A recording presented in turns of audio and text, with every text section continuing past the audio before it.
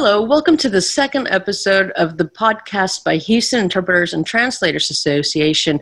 This is Nora D. Palma. And Veronica de Michelis. We have a very special guest today, a highly experienced and well-known freelance conference interpreter and court interpreter, Mr. Tony Rosado, who will soon visit us in Houston for his workshop, Solving the Mystery. What do all those terms mean? Held on the 6th of October. Please visit the HITA webpage for more information under events. And we will also include the link to more information about this event in our show notes. Welcome, Tony. Thanks for joining us today. Hey, thank you so much for having me with you guys. And I really want to thank HITA, and I want to say hi to all of our friends and colleagues in the Houston area. Thank you, Tony. We're really excited about seeing you in Houston soon. And thanks for finding time to join us today. Oh, it's my pleasure. It's my pleasure. Tony, can you say a few words about yourself and your career? Sure.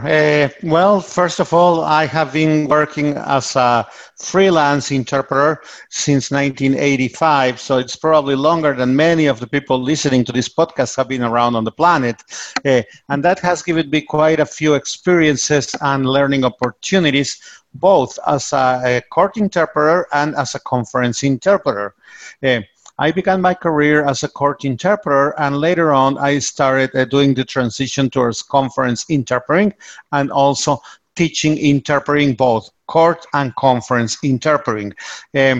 I have a law degree from Escuela Libre de Derecho in Mexico City, and then I have a master's of a comparative law degree from the Columbia University in New York City. And I have had many different trainings, classes, and courses as an interpreter, both conference and court interpreting. I have worked in many different fields, both as an employee or staff interpreter and then as a freelancer. I have been teaching for many years. Among other places, I have been teaching interpreting at the Defense Language Institute in Monterey, California, and at several different universities in the United States, Mexico, Spain, and Lebanon. I have written a couple of court interpreting books, one in English and one in Spanish, about the U.S. and Mexican legal systems, respectively. And I am the author of the quite popular interpreting blog, The Professional Interpreters Blog, that appears once a week. And we'll include the link to your blog in our show notes too. I highly recommend everyone to subscribe and to read it. So when you were starting out, Tony, what was the one piece of advice that you wish someone would have given you?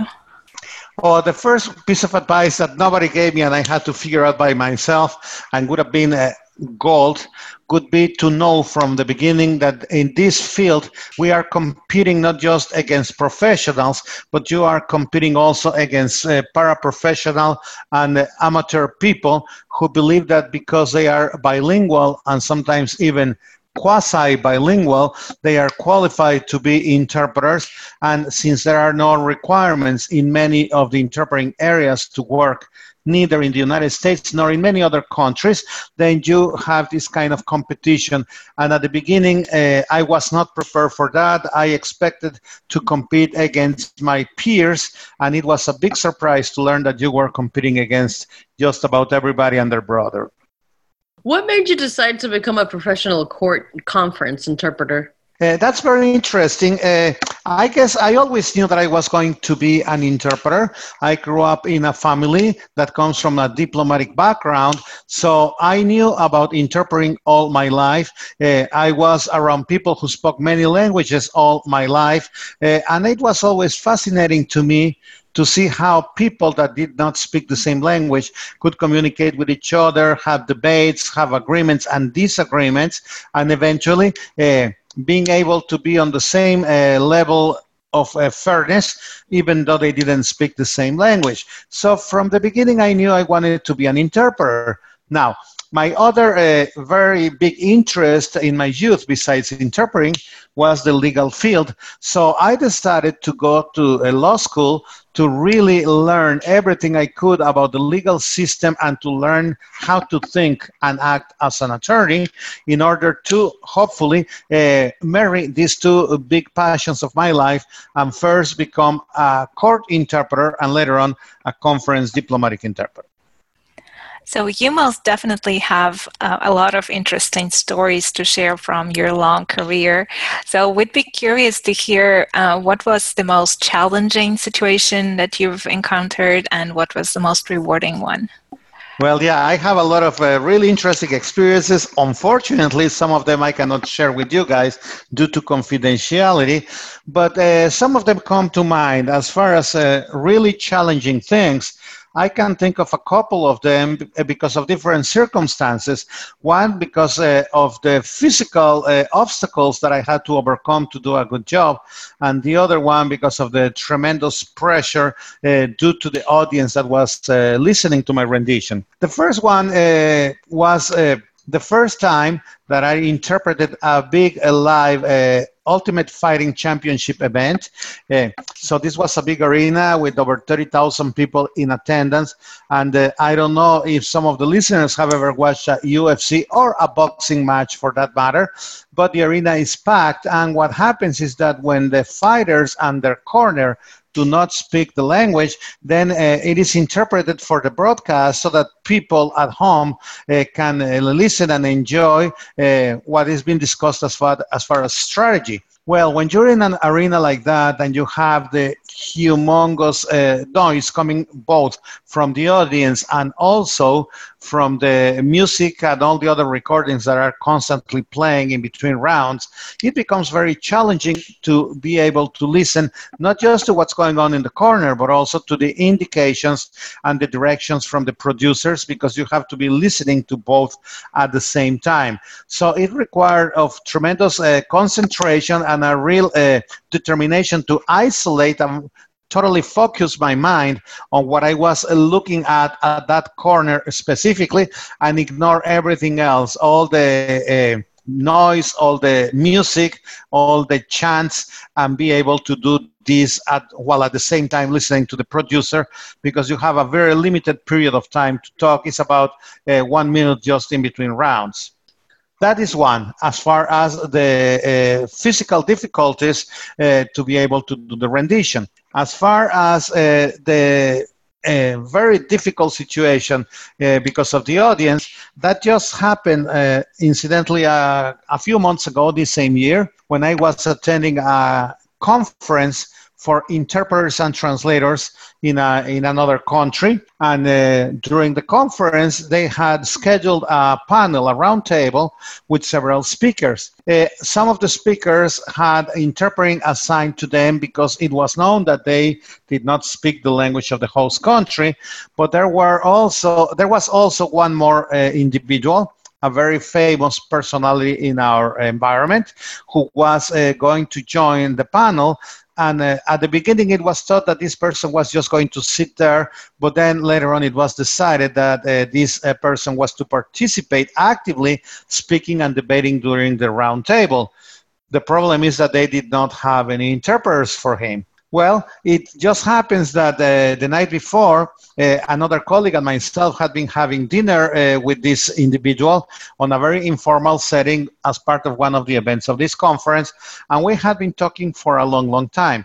So what happened is that at the time of the roundtable meeting the following day, once that they realized 2 minutes before the meeting started in a packed auditorium that they did not have interpreting services in place for this individual, the individual on his way to the stage just turned to the two of us, my colleague and I, who had been dining with him the night before.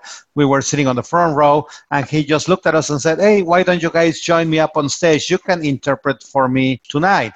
We just looked at each other, my colleague and I, and we were put on a spot where we could not say no. It was said, "Oh, don't worry, it's going to be a very simple simultaneous interpreting thing.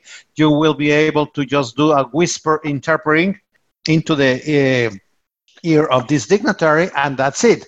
Well, once we were on stage, he turned around to us and said, well, I'm going to talk for a while, and it's going to be consecutive. You guys don't mind, do you? We looked at each other. We're already on stage, and that was not the point when we could just get up and leave. So we stayed, and we decided to do this. And it was a tremendous pressure because we were sitting in front of our peers. We had all the main conference interpreters from many countries in the world, from AIC, from some other associations in Europe. Well, I guess I already gave up the location of the conference. Unfortunately, it went okay, but it was a very challenging situation because we were interpreting in front of our peers, and we all know how picky our interpreters and how prone to criticize each other our colleagues are. So that was a tremendous challenge. We overcame it, and I think we came out at the other end with flying colors. But it's definitely something that will stay with me forever.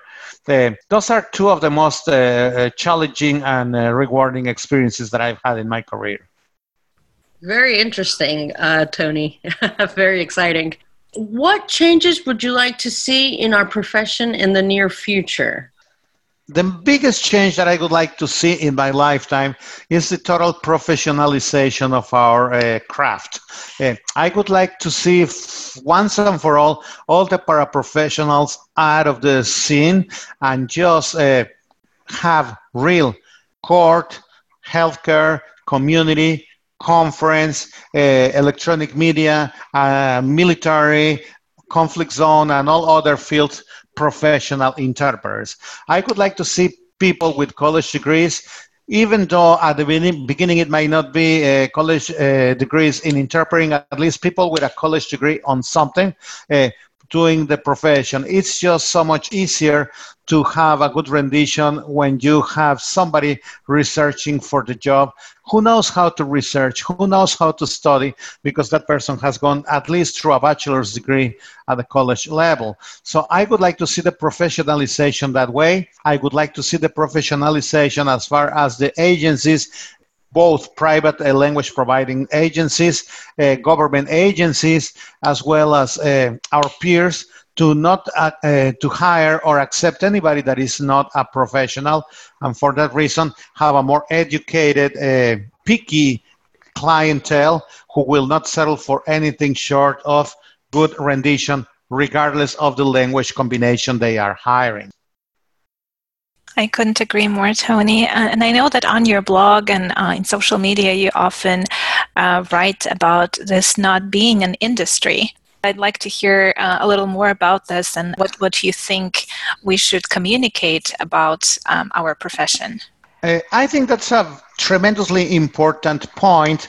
Unfortunately, for the last decade and a half to 2 decades, we've been the target of so many multinational corporations who at the beginning were not even in the language service providing business, or even if they were, that was a very small part of their agenda. And it started to grow and grow and grow to the point that there are now all these multi-billion dollar businesses worldwide who are providing both translating and interpreting services that they sell as excellent, in quotation marks, professional in quotation marks, to their client at a very low cost, trying to distract the client by taking their attention span towards the technology they are selling, towards the whistles and smoke and mirrors that they are dressing their service in, and kind of making them forget a little bit about the quality of the rendition, that is about the human element of interpreting. They are doing this as if they were dealing with a commodity, and they are treating both translators and interpreters as commodities. In other words, the important thing is not that I'm going to hire Veronica as my interpreter. The important thing is that I'm going to have a person there doing the job, period. And if that person is not able to do it because she can't, she doesn't want to, or she won't work for the pay that I'm offering, I will just substitute that person and replace him or her with a different so-called interpreter. This reminds me of the work of a factory, and they are calling it specifically an industry because in an industry, a factory picture comes to mind where you have the laborers working, and when a laborer quits, is fired, calls in sick, or just goes on strike, the person is easily replaced by another laborer. When you are considered and depicted as a laborer, you start thinking of yourself as a laborer, and pretty soon you start accepting labor conditions as a laborer as far as how you're going to work, your interpreting assignment, the pay you're going to get, and so on. My background is professional. I worked many years among attorneys, and I still do. I have worked with many other professionals, physicians, accountants, engineers, and so on, and they have never, ever thought of themselves as laborers. They have always considered themselves professionals. They act professional. They charge for their services as professionals, and society never doubts or never puts in question their qualifications as professionals. Nobody would ever dare to try to pay to them as laborers, and that's because there's a mindset, and because of that mindset, there's an action taken by the professional to sell their craft as professionals. And I think that's what we are lacking. We are not presenting ourselves as professionals. When you present yourself and your service as a professional individual and service, you command professional fees. You are not paid just any rock bottom amount like some of these companies pay. You don't call what you get from your service other than a fee. Is not called by any other name because any other names are not corresponding to a professional service. And I rather see myself holding a briefcase instead of holding a wrench or a hammer, because what we do, nothing against the people that work in a factory or that are laborers, but the kind of work that we do is a professional type. It's an intellectual work that requires a lot of preparation, a lot of study, and that because of the level that you do your work at, is a personal professional work. If it's going to be your birthday and you hire, Placido Domingo to sing happy birthday to you, and the day of your birthday, instead of Placido Domingo, the agency sends me, and I can't even sing with a karaoke machine, you're going to be very disappointed. Why? Because that's a professional service and you wanted Placido Domingo to sing you happy birthday. It is the same with interpreting. When you are hiring an interpreter, you are hiring a professional individual, an individual, that person to provide the service and not just any warm body. So I feel very strongly about this. I think that these multinational companies want us to think of ourselves as laborers. That's why they keep on hammering the fact that this is an industry, but this is not an industry. This is a profession. They have a role to play. That is an industrial role, but that is not the service of interpreting. Like I've always say, there can be interpreting without interpreting agencies, but there cannot be interpreting without interpreters. Yeah, most definitely. Thank you so much for this insight and explanation, Tony. Do you plan on writing another book?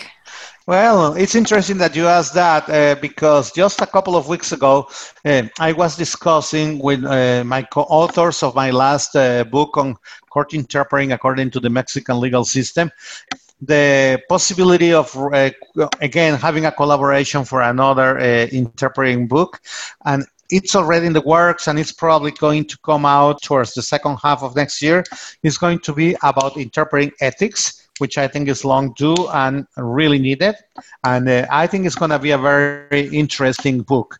Also, another thing that is right now in the process of happening is the publication in the format of a book, and some of the most popular selected posts that I have been writing in my blog. The blog's been around for almost 9 years, and there are a lot of posts that are quite interesting, and some others that were very popular, even though I was the first one surprised to see how popular they were. So we're kind of compiling, classifying, and selecting some of them, and we're going to put them together and publish them as a book as well. Very nice, very exciting. What are your favorite books and resources for court and conference interpreters? Okay, well, I have several, and if you don't mind, I'm going to talk about the court ones first and then about the conference. Regarding court interpreting, I could suggest to our colleagues that are just starting in the profession, and maybe to some of them that want to hone their skill a little bit, basically a book that I think is very useful called The Bilingual Courtroom by Susan Berg Seligson. I think that's a very useful book because it explains from the perspective of an interpreter, step by step, what to do. And speaking of that, I think that it's also very interesting and essential, and that's part of what the workshop in Houston is going to be, for our court interpreters to be able to really understand the concepts that they are supposed to interpret. And a lot of our colleagues, first of all, do not come from legal background, and second, some of them come from countries where the legal system is very different from the United States. They come from a written legal system countries where the trials are done in writing, and when we don't have this adversary system that we know in the States. So for that, I suggest a book called Introduction to Common Law by Ruth Games and Fernando Cuñado. These are a couple of great colleagues from Spain who have written a very comprehensive book that compares the written system of Spain, which is basically just like any other written system that comes from Roman law and from the French civil law system, and they compare it separately to the British common law and to the United States legal system. So you have a triple comparison here, and I have found the book that, to be very informative and very easy to read for those who are not lawyers. And of course, I would be remiss if I don't suggest, as part of my court interpreting list, my two books, The New Professional Court Interpreter, which is my court interpreting manual for the new court interpreters according to the U.S. legal system, and then my book entitled Manual del Intérprete Judicial en México, which is my court interpreting book based on the new legal system in Mexico that just did the transition a few years ago from the written system to the oral system like the one we have in the United States. Then, as far as conference interpreting, I could recommend a book titled Conference Interpreting Explained by Roderick Jones. That's a very useful book for the newcomers as well. Also, another book that I like a lot is the book called Interpretation, Techniques, and Exercises by my good friend and colleague James Nolan. The book is very complete and is written from the perspective of somebody who spent so many years working at different international organizations. It has great exercises. It's a great practice companion. Also, Conference Interpreting, the complete course of Benjamin's, is a very good book. And finally, and I think that this applies to both court and conference interpreters, even though actually the book was written for translators, but it applies to everybody that works in the interpreting profession as well, The Prosperous Translator by Chris Durbin. That will really show people and teach people how to think about themselves, what they need to do to achieve excellence, and how to sell their services, commanding a professional fee. I think that those are my favorite books. Thank you so much for sharing. We'll include links to them in our show notes too. So speaking about your upcoming workshop in Houston, what are the main takeaways that the participants can look forward to? The first thing is that all court interpreters, well, all interpreters in general, but speaking of our workshop in Houston next month, I have to say that all court interpreters need to really understand everything that is being said in the courtroom in order to do a good job at interpreting it, because we cannot interpret what we did not understand. And by understanding here, I am going beyond just knowing the meaning or the translation of the words. It's not an exercise of going word by word and transferring one word into the other language, the target language. It's about listening to the concept, understanding the context of what's going on in the courtroom, understanding what is being tried, what the position of one of the parties is, what the position of the other party is, what the strategies are, and then assimilating that, really knowing what's going on, and then finding the best way to interpret it into the target language for the attorneys, the judge, the defendant, the plaintiff, the victim, the witness, that person that does not speak the language that is spoken in the court, in this case, English. Because that way, once that you understand something, you'll be able to transfer it the right way into the other language using the appropriate terminology in the appropriate context and finding the same legal figure in the other language, or at least the most similar if there is not such a thing as the same one in the target language. So I think that the only way to do a good job as court interpreters is understanding this. Oftentimes during my career, I have been talking to some of my colleagues that just worked a very interesting trial or hearing, and in my curiosity as an attorney and also as a court interpreter, I have often asked, so what happened during your hearing today? What did the attorney say? What was the ruling from the judge? And the answer usually is, oh, nothing today, was boring. It was nothing but motions, just legal lingo, blah, blah, blah. Who cares? Tomorrow is a good day because tomorrow we will have a witness on the stand. And I often I'm left speechless when I hear an answer like this, because to me, the main thing as an interpreter is to understand what happens when they are discussing the law, when they are arguing strategy, because that is where you win or you lose a case. The cases are not won or lost when you have a witness on the stand. That's for TV and for the movies. A case is won or lost when a judge or a court rules on what evidence will be allowed, what evidence will be excluded from a trial, and attorneys have to argue really important legal precedent and statute to persuade the judge to go their way or to go against their counterparty. So to me, that is the essential part of the process of legal interpreting. So when I hear this, I have arrived to the conclusion that that is because my colleagues don't pay attention to what's been said during these hearings because they did not understand it, not because they are dumb, but because they have never been exposed to those concepts. So what we're going to try to do when we are solving the mystery in Houston is to finally lift this question mark on a lot of the things that interpreters hear every day, but they don't quite understand. For example, why do attorneys offer evidence when it is not for the truth of the matter? That sounds like just a waste of time. Well, we will explain what happens and why they do that. We're going to talk about the dead man statute. Why is there a statute for somebody that is already dead? We're going to talk about that.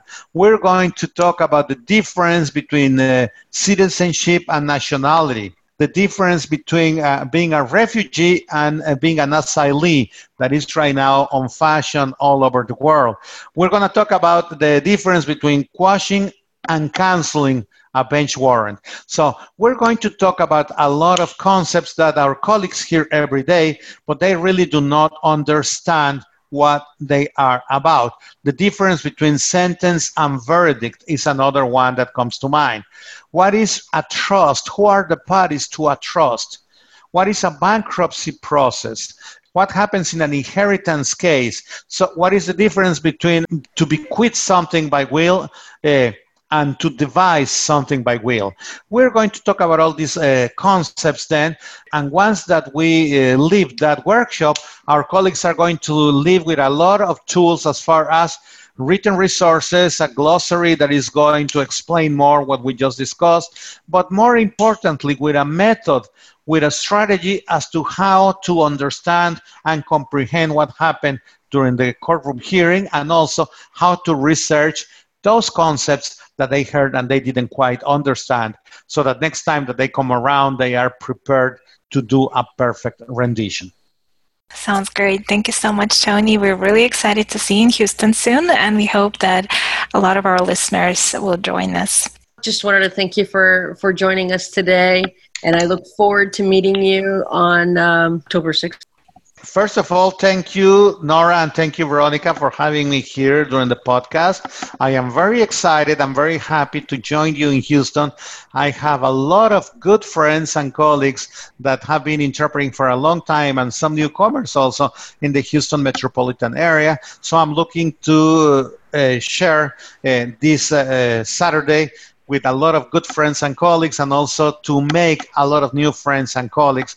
We're going to have a lot of fun. It's not just about learning, it's about having a lot of fun, and I guarantee you're going to live happy because you're going to have a good time during all those hours that Saturday. That sounds perfect. Thank you, Tony. You're more than welcome.